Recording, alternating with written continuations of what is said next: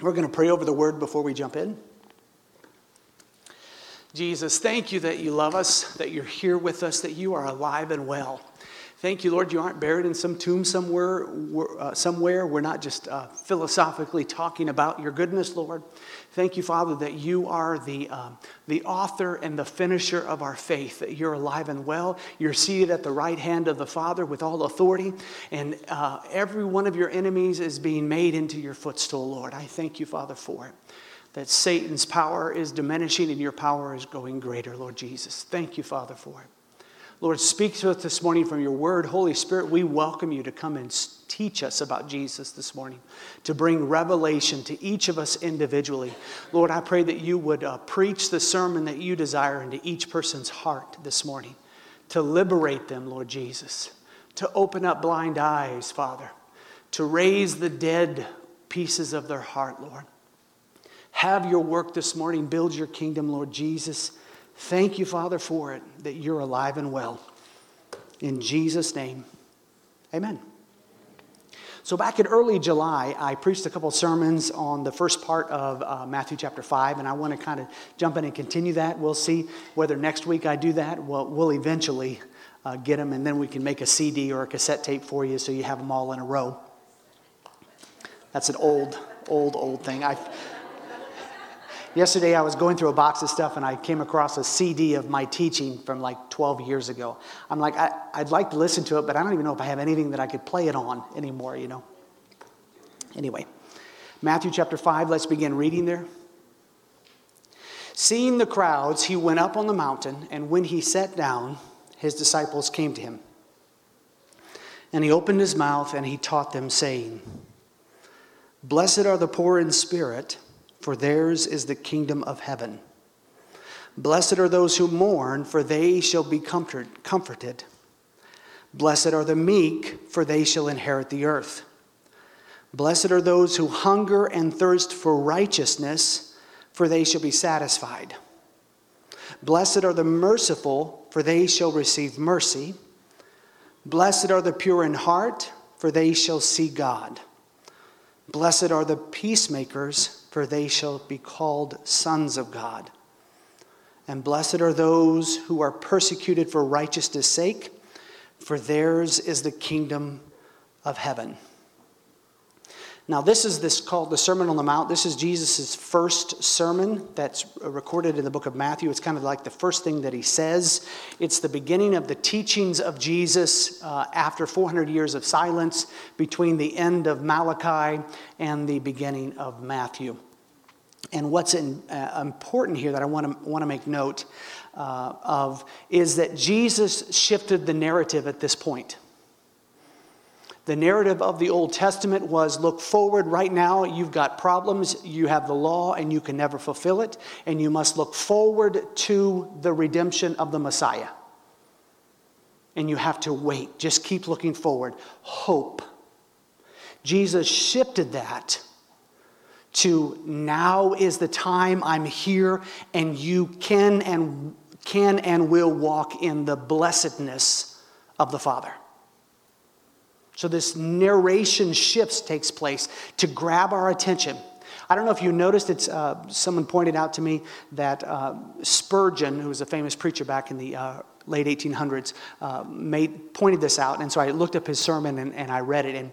And he talked about how the end of the Old Testament, the very last words of the Old Testament, are a curse. We can look at real quick just so you can, I'll read it. You don't have to just trust me on it. Very last verse of the Old Testament.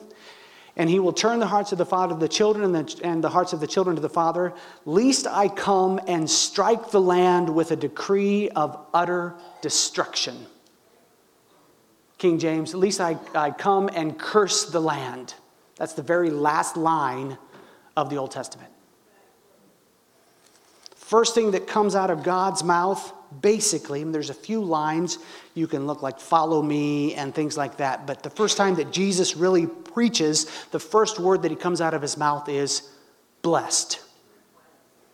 I am shifting the narrative from you're under a curse because of sin to I'm going to bless you and teach you how to walk in my holiness. I'm going to be with you in this. And you're going to be blessed. You're going to be happy. This is what I have for you. We now have experienced 2,000 years of living under this grace. We're just shy of it. It's like just a few years away from 2,000 years of grace. Do you realize that? Jesus said this around, 24, 26 AD, somewhere around in there, because the calendar's a little off. He died around 30, 29, 30. It's hard to tell exactly. No one really knows for sure, but around that time. So this is 2022.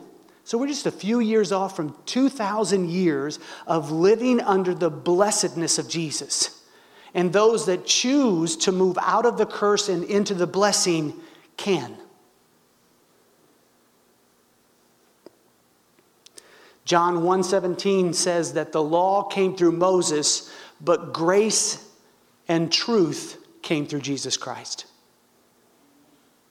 The ability to come into the blessing. Galatians 3:13 says that he became the curse for us so that we could come into the blessing.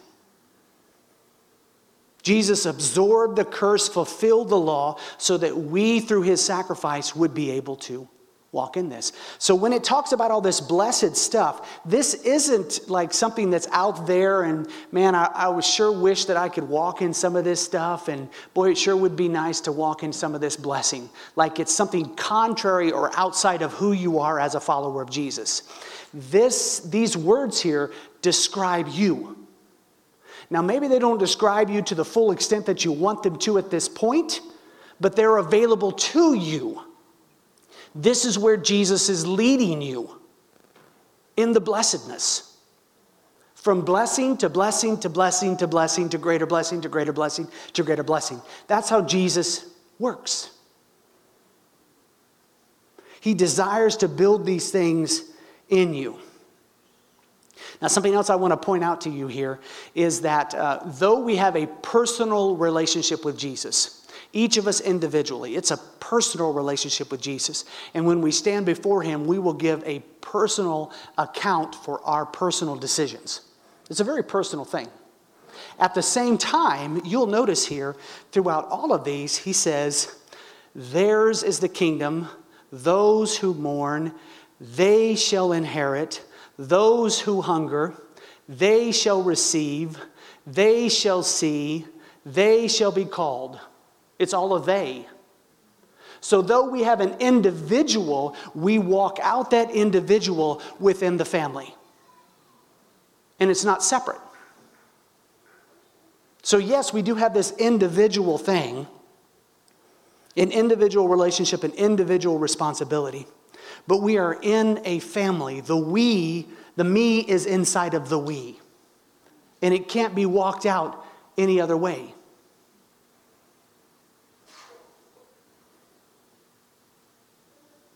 So what does that mean? That means, when you say things like, or your heart says things like, well, that's good for them, but it's not good for me. I'm going to do what's great for me.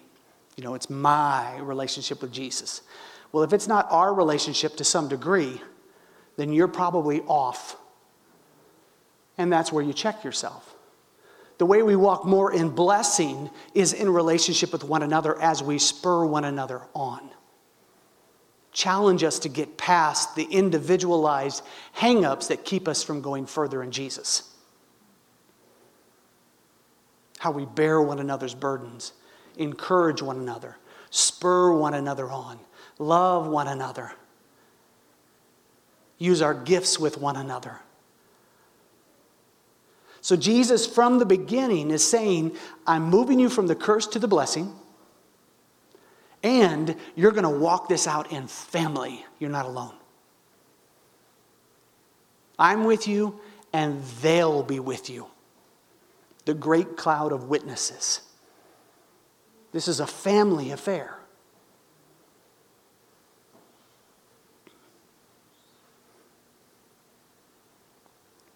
We can look at these blessed things, and I've done some study on them, and they're really good at maybe helping us to gauge where we are in our walk with the Lord, where our health is. They're a good way.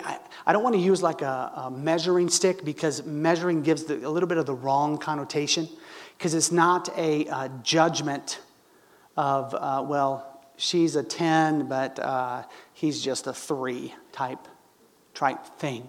But it's an individualized so that I can figure out where I am with the Lord and be honest with myself. Questions like, blessed are the peacemakers. Am I a peacemaker? Would people describe me as, you know what, that person brings peace. Everywhere he goes, peace follows. Or is it wow, they walked in the room, here comes the thunderstorm. There's turmoil everywhere you go. Or am I a peacemaker? Do I have the purity of heart? Or am I desiring greater purity, in need of purity? Do I see things the way God sees it? Or do I see things the way I see it, or my political party sees it, or anything else? Do I have the purity of heart of Jesus? These are hard questions to ask, but we do from time to time need to ask ourselves these questions. Otherwise, we just go along and realize we haven't grown, we're stale, we're stagnant.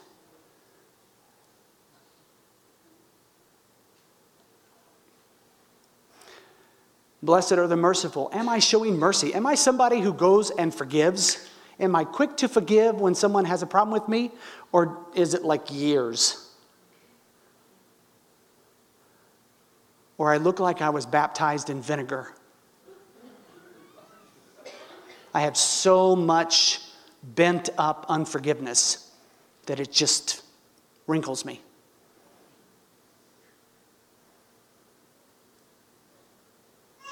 Where's my heart? Am I walking in the full blessing of Jesus? Blessed are those who hunger and thirst for righteousness. Do I hunger and thirst for righteousness? Am I hungry for more of God? Or am I just, it's something that I do. I know I need to check that box. It's fire insurance. Or am I hungry for it? Do I desire it?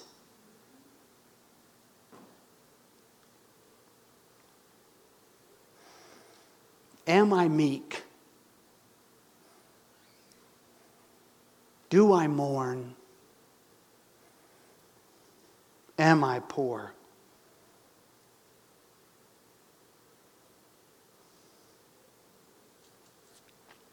First Corinthians 11:31 tells us to judge ourselves, because basically Paul makes the argument, if you judge yourself, then you won't have to be judged. So it's far better for you to be honest with yourself and deal with the issues than to have to stand before the Lord and go, ouch, sorry, Lord.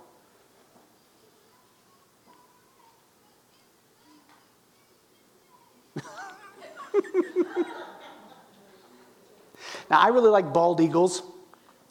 I have this affinity right now for bald eagles.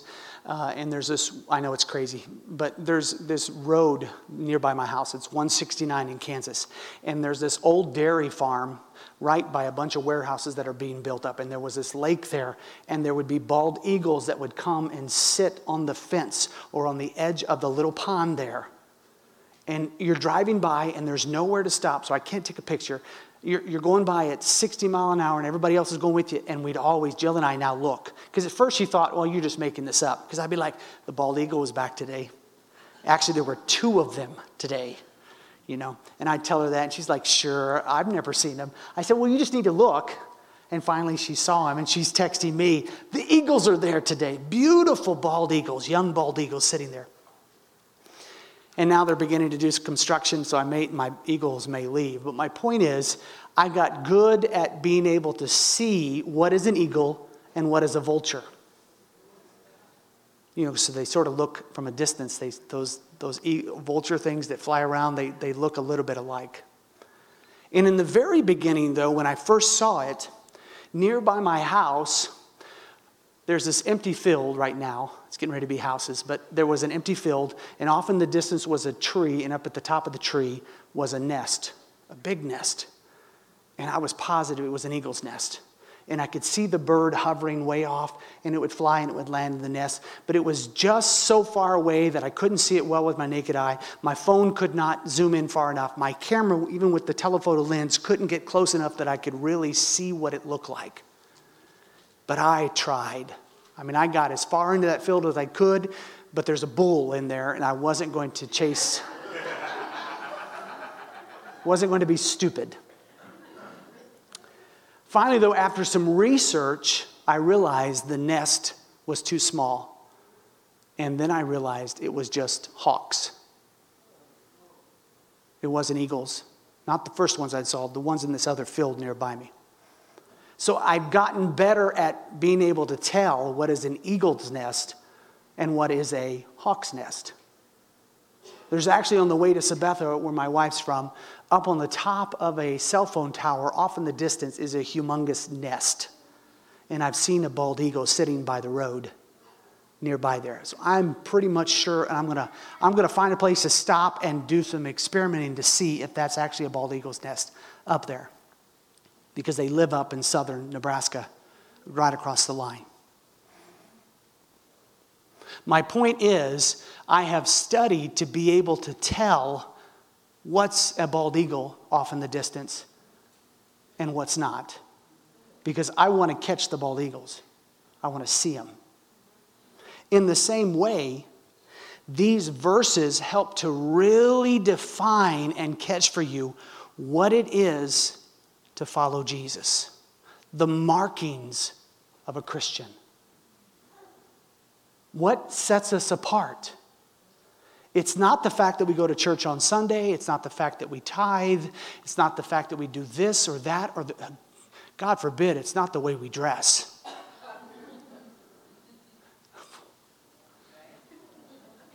We have every style here, and I love it.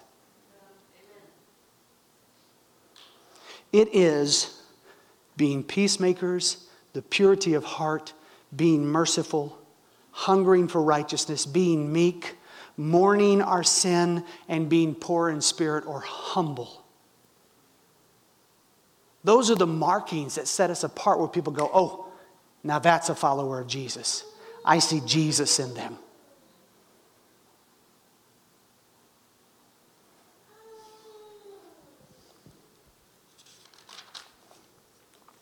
This isn't to condemn us, because condemnation is the opposite of what Jesus desires to do. Jesus said, I did not come into the world to condemn the world, but that the world through me might be saved. So if you're feeling condemned, tell it to shut up. It's not Jesus. It's not good to beat yourself up with this. Well, if I was more pure, only if I was more humble, and just beat yourself up with it. That doesn't work either. That brings nothing. That is just self-hatred. It's not Jesus. This calls us to be honest with ourselves and with God. It just calls us to get real. You know, authenticity, everybody wants authenticity, but this is a good place where we walk it out. Just being real. Amen, bro. James chapter 5, verse 16 says, confess your faults one to another and you will be healed. Confess your faults. You know how what you first need to do to be able to confess your faults? You got to be honest that you've got them. You can't have a mask on and be religious and confess your faults. You know, it's got to be real. Okay, this is where I struggle. This is where the devil yanks a chain that really shouldn't be there for me, but it is. This is where I don't trust Jesus. This is what gets me angry. This is where my flesh still is. It's being honest.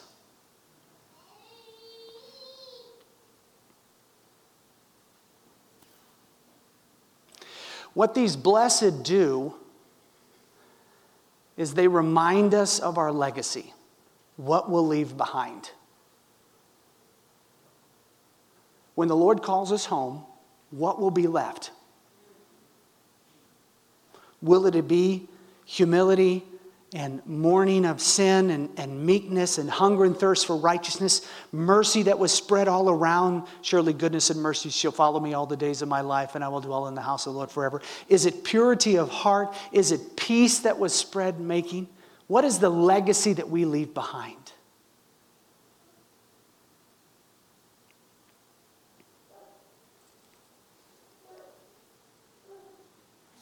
That cross over there,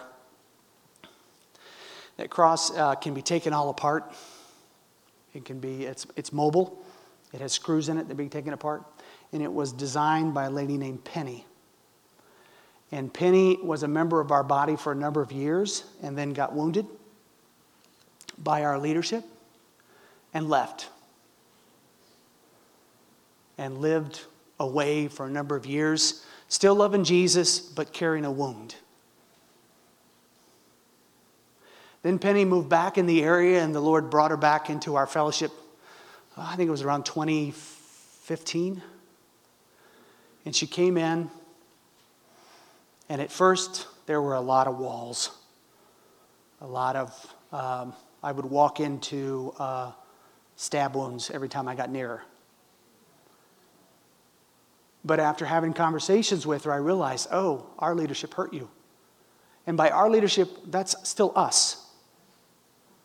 Whether it was some other pastor before or some other associate pastor, it doesn't make a difference. It's still us. And if we're going to love one another, we've got to take responsibility for when we fail as a body and do it. And it was a great growing opportunity for myself. I realized these are some of the things that were clicking with me. And I was like, you know what, Penny? I'm sorry. I'm sorry we failed you. And I took responsibility for that person's actions. Because I'm the lead pastor, so, who else is going to? You know? And so I took responsibility, and I apologized to her. I apologized to her. And she broke. And it just began to heal. And she died a few months later of cancer. So she had kind of come home to get healing. And the Lord allowed us to grow and to learn and for her to receive healing. And so the legacy that she left when she passed away was this cross that she designed and paid for that had been sitting in our church for years and nobody knew she had done it. And peace, mercy, purity of heart. That's the legacy that Penny left behind for us to see and champion and move forward on.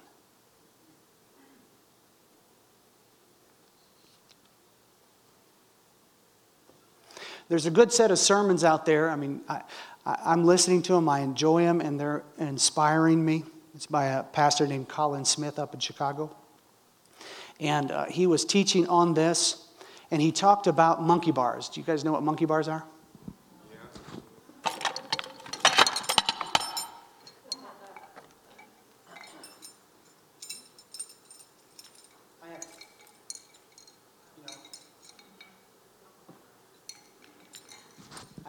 Us older generation, we know a monkey because we still had these back before they were probably outlawed for breaking kids' arms and things, but they were a lot of fun. I have a whole set of them.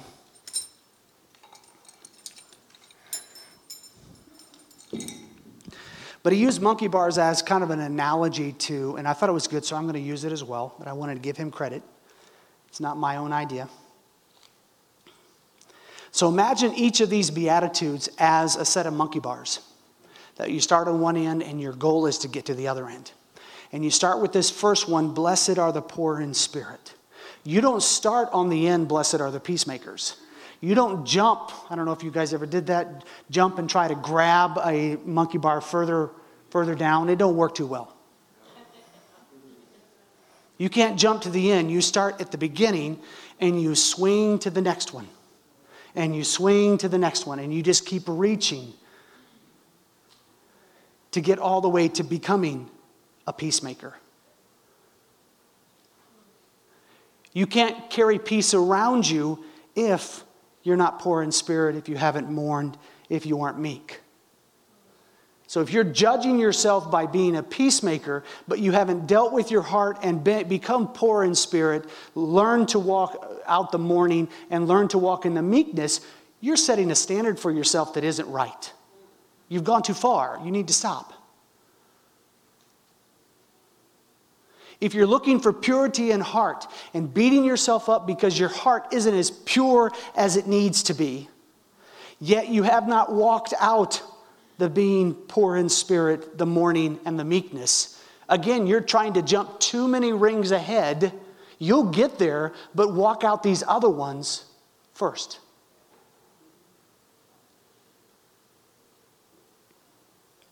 As you go, you gain strength and momentum. You start by understanding that you are poor in spirit, and that gives you strength to move into the morning. Now, I'll talk more about and define the rest of these here in a moment. But when you lose momentum, I don't know if you ever did that before, where you swang and then you couldn't get the next one, and each time you got further and further away, and before you know it, you're just hanging there. And you're like, what do I do? Well, the only option is to let go and start over. If you're at a place in your life where you're like, I'm on between ring 3 and ring 4, and I really want to hunger and thirst for righteousness, but it's just not happening. Help me, Lord. Stop, let go. Go back around, get on the beginning again, and start with being poor.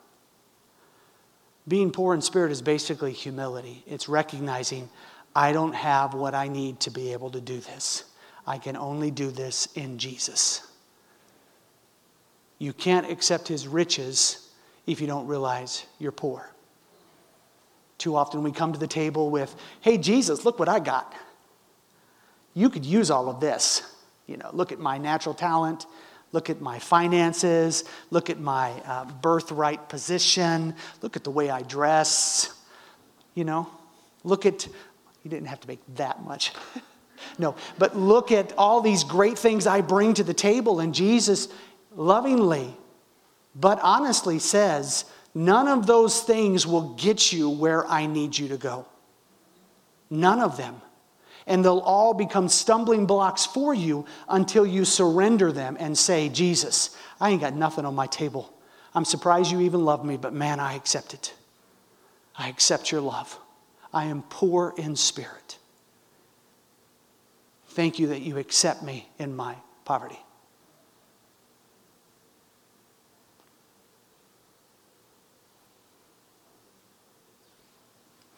Now, I want to clarify that these Beatitudes are not salvation. This is not how you get saved. Like you're saved when you finally get to the last one, which is being persecuted for your faith, number 8. No. And until you reach there, you're just not good enough for Jesus. No. Salvation is outside of this. Salvation is what gets you so you can begin to see. Jesus touches your heart and you respond in humility. Wow, Jesus. Yes, Lord, I accept your salvation. I bring nothing to it. I cannot save myself. It's like you walk onto the first one and then you continue to walk that out. This is how you grow in your faith, how to gauge how you're growing in your faith. Let me clarify a couple more things. So it seems that these first 3 are kind of in a category to themselves. They're like the root of the tree or the root of the plant. They're what goes deep. The understanding that I bring nothing to the table. I'm poor in spirit. I cannot save myself. I cannot offer you anything, Jesus. Number 2, blessed are those who mourn. That is me recognizing that I have failed in my life, understanding my sin and mourning over my sin. And it's not just the individual stuff. It really is as you grow in your faith and as you get older in your faith, you begin to look back and go, wow, even where I thought I had done right, I was so off, Jesus. And not only my sin, but the sin to the world and the sin that's around me and the death that it brings. And it's a heart of mourning for sin. I don't love sin. I mourn sin. And you grow in that, but it begins with your own. I mourn what I did, how I walked out. And as you reveal things to me, I mourn of my attitudes and my hidden secret heart. Maybe my actions were perfected, but now I mourn my heart. Because those people didn't see, but you saw my heart. You saw the attitude of my heart, and that's what I mourn, Lord. Meekness is not being a pushover. Meekness is strength under control. Meekness is submission to Jesus. I know I've described it to you before, but meekness is the Greek word is the word they use when they're training war horses. It's the same word. To be meeked is to get a horse so that it will respond only to its master's commands, even in the midst of battle. It does nothing outside of what the master, the guy who's riding and controlling it, tells it to do. And it is never freaked out by the war going on around it. It doesn't respond. Bombs going off, swords clanking nearby it, it ignores it. And for us, that means we don't respond to the circumstances, situation, or battles. We don't lose our faith. We don't freak out. We don't try to run. We don't try to kick off our rider. I got to get out of here. Jesus, see you later, bud. And we listen for his voice. So we don't respond to what Satan is doing. We respond and listen to what Jesus is saying.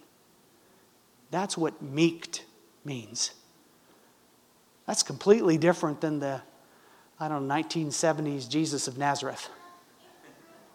If you've ever seen that one, where he looked stoned. Be like Jesus.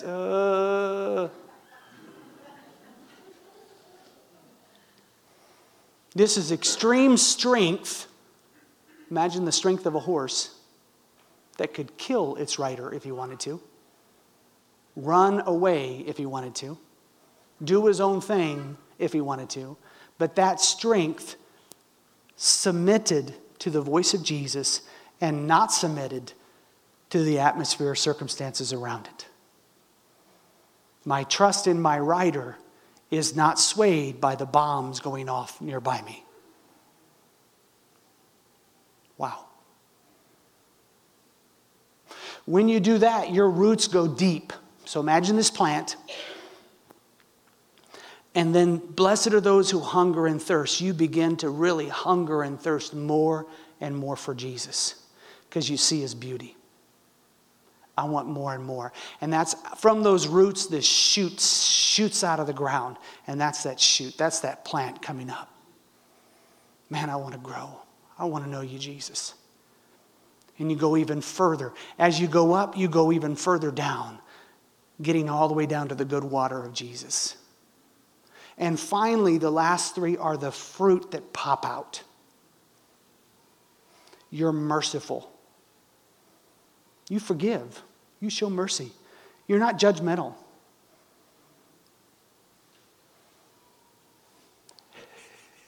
I think he wants you. He's so cute. Purity of heart. Man, you're just walking out the purity. And it comes natural for you. It's not something you put on.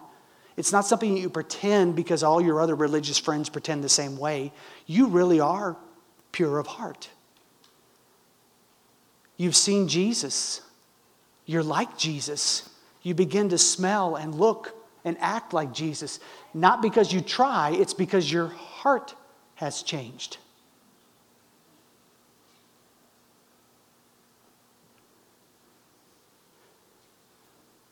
So if you're pure right now because you're really good at faking it, let me just encourage you, get out of that.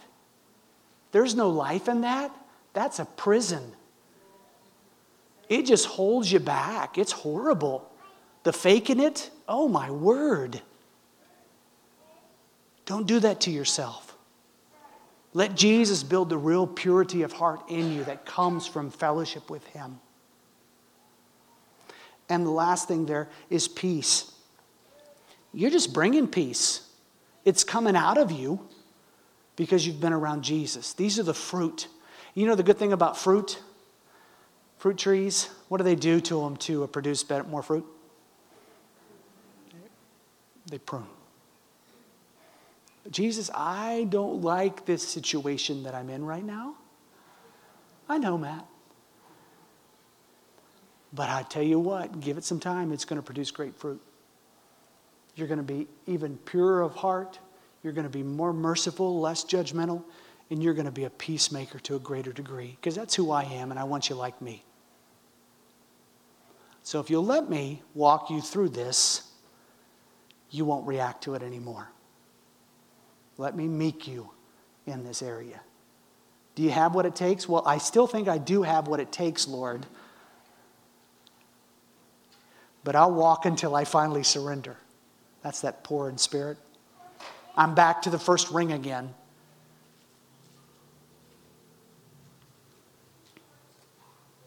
All of this opens our eyes to Jesus. The Beatitudes point to Jesus. They point and they say, you are in relationship with the King of Kings. You are in relationship with God Almighty. And this is who He is. And He's just going to leavens an entire lump. He's going to just leaven all through you. It's called sanctification by His Holy Spirit. And this is how you're going to look. You're going to be poor in spirit. You're going to mourn and you're going to see. And it'll be okay that you're mourning because you'll be comforted. You're going to be meek and you're going to inherit. You're going to be hunger and thirst and you're going to be satisfied. You're going to be merciful and you'll receive mercy. You'll be pure in heart and you'll see God. You'll see me as I am more and more and more. All the boxes you've placed me in, I'm just going to blow them out one by one and you'll get to see it. You'll see who I really am. And you'll be a peacemaker and you'll be one of my kids.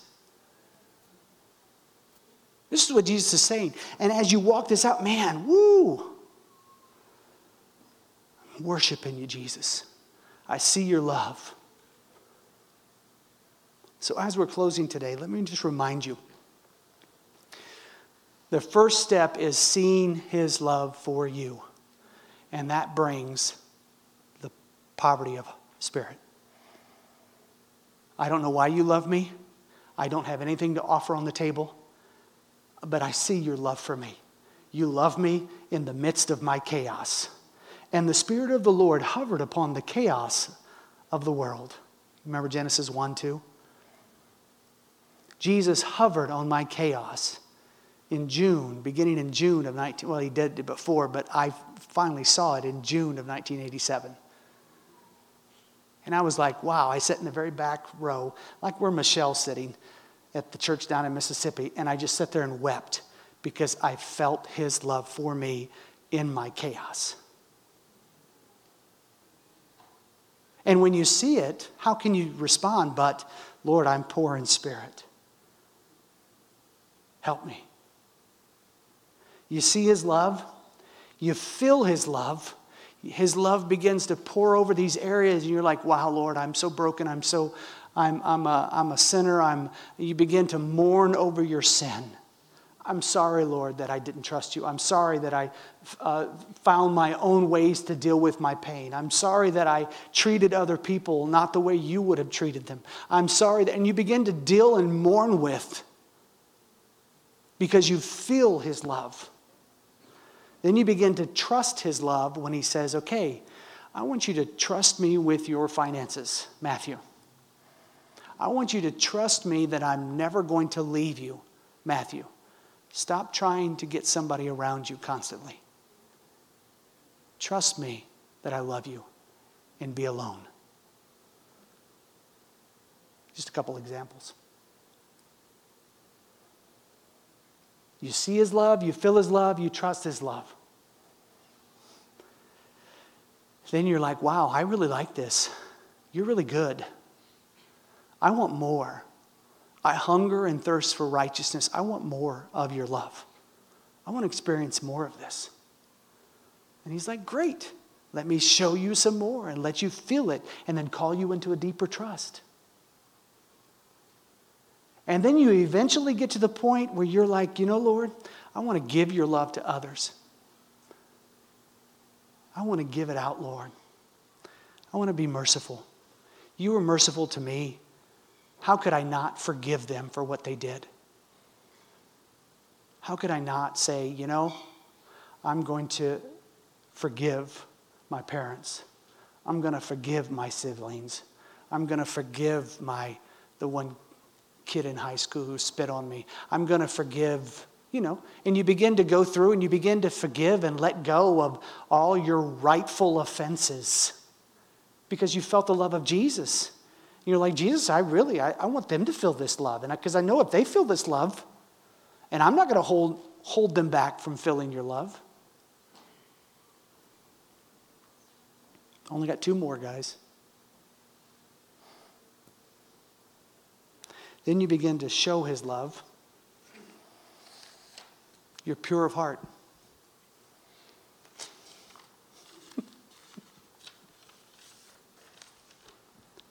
You begin to show it everywhere you go. You know how this is. When you're pure of heart, you're like, man, I could hug a tree. I just love everybody. I just feel the love of Jesus in my heart. It's just, you know, I used to be a jerk, and now I'm just like going around. People have to say, whoa, dude, give me space. Because Jesus has so changed me. I can't help but just be friendly and love and smile. Then you begin to multiply his love by being peacemakers, by actually changing the situations around you and speaking his peace into it and bringing his peace and asking for forgiveness even when it wasn't you who did it. You begin to bring peace because bringing peace is more important than your own whatever. Begin to lay down your life and love. No greater love has man than this, than he who lays down his life for his friends. Brings peace to them. Ends the wars. This is all difficult at times to walk out, but you know what? If you start on the first ring and you say, Jesus, this is my empty table. This is what I got, Lord. I ain't got nothing. Heck, I don't even have a table. Will you take me? And you begin to walk that out. When you get to the hard stuff, you've already built up the muscles of walking with Jesus. Your trust in him. You're just a meek horse, and you're like, he leads you, and yes, Lord, I'm going there.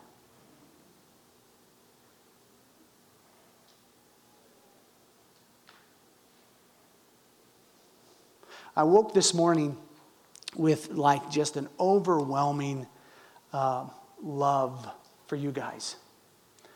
And I knew it wasn't mine. I knew it was the Lord's. And I was just laying in bed going, Jesus, Holy Spirit, it just feels so good to feel your love for this body. I can just, so how much the Lord loves you guys. Each and every one of you. Just the love that he has for you. I was just blessed by the ability to feel a little of it this morning. It's yours. It isn't mine to hold on to. It's yours. His love for you, his pleasure in you is just overwhelming. It's euphoric. You're blessed. You're blessed. So wherever you are on the monkey bars, keep going. If you're just hanging there, let go, go back to the beginning and start swinging again. Keep going. Don't give up. Man, the love of Jesus is worth it. Going deeper and deeper in his love. Forgive, let go, whatever you need to do. Jesus has more for you. So I encourage you this week, read through these and let the Holy Spirit speak to you in these blesseds, these beatitudes. Let me pray for you. Father, I thank you, Lord, for this beautiful body. Those that are online, Father, those that will hear this later on the podcast, those that are here right now, Father.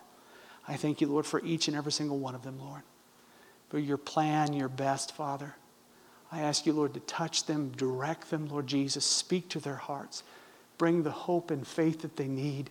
Bring the breakthrough, the victory, Lord. Show yourself strong. Show them more of your love, Father.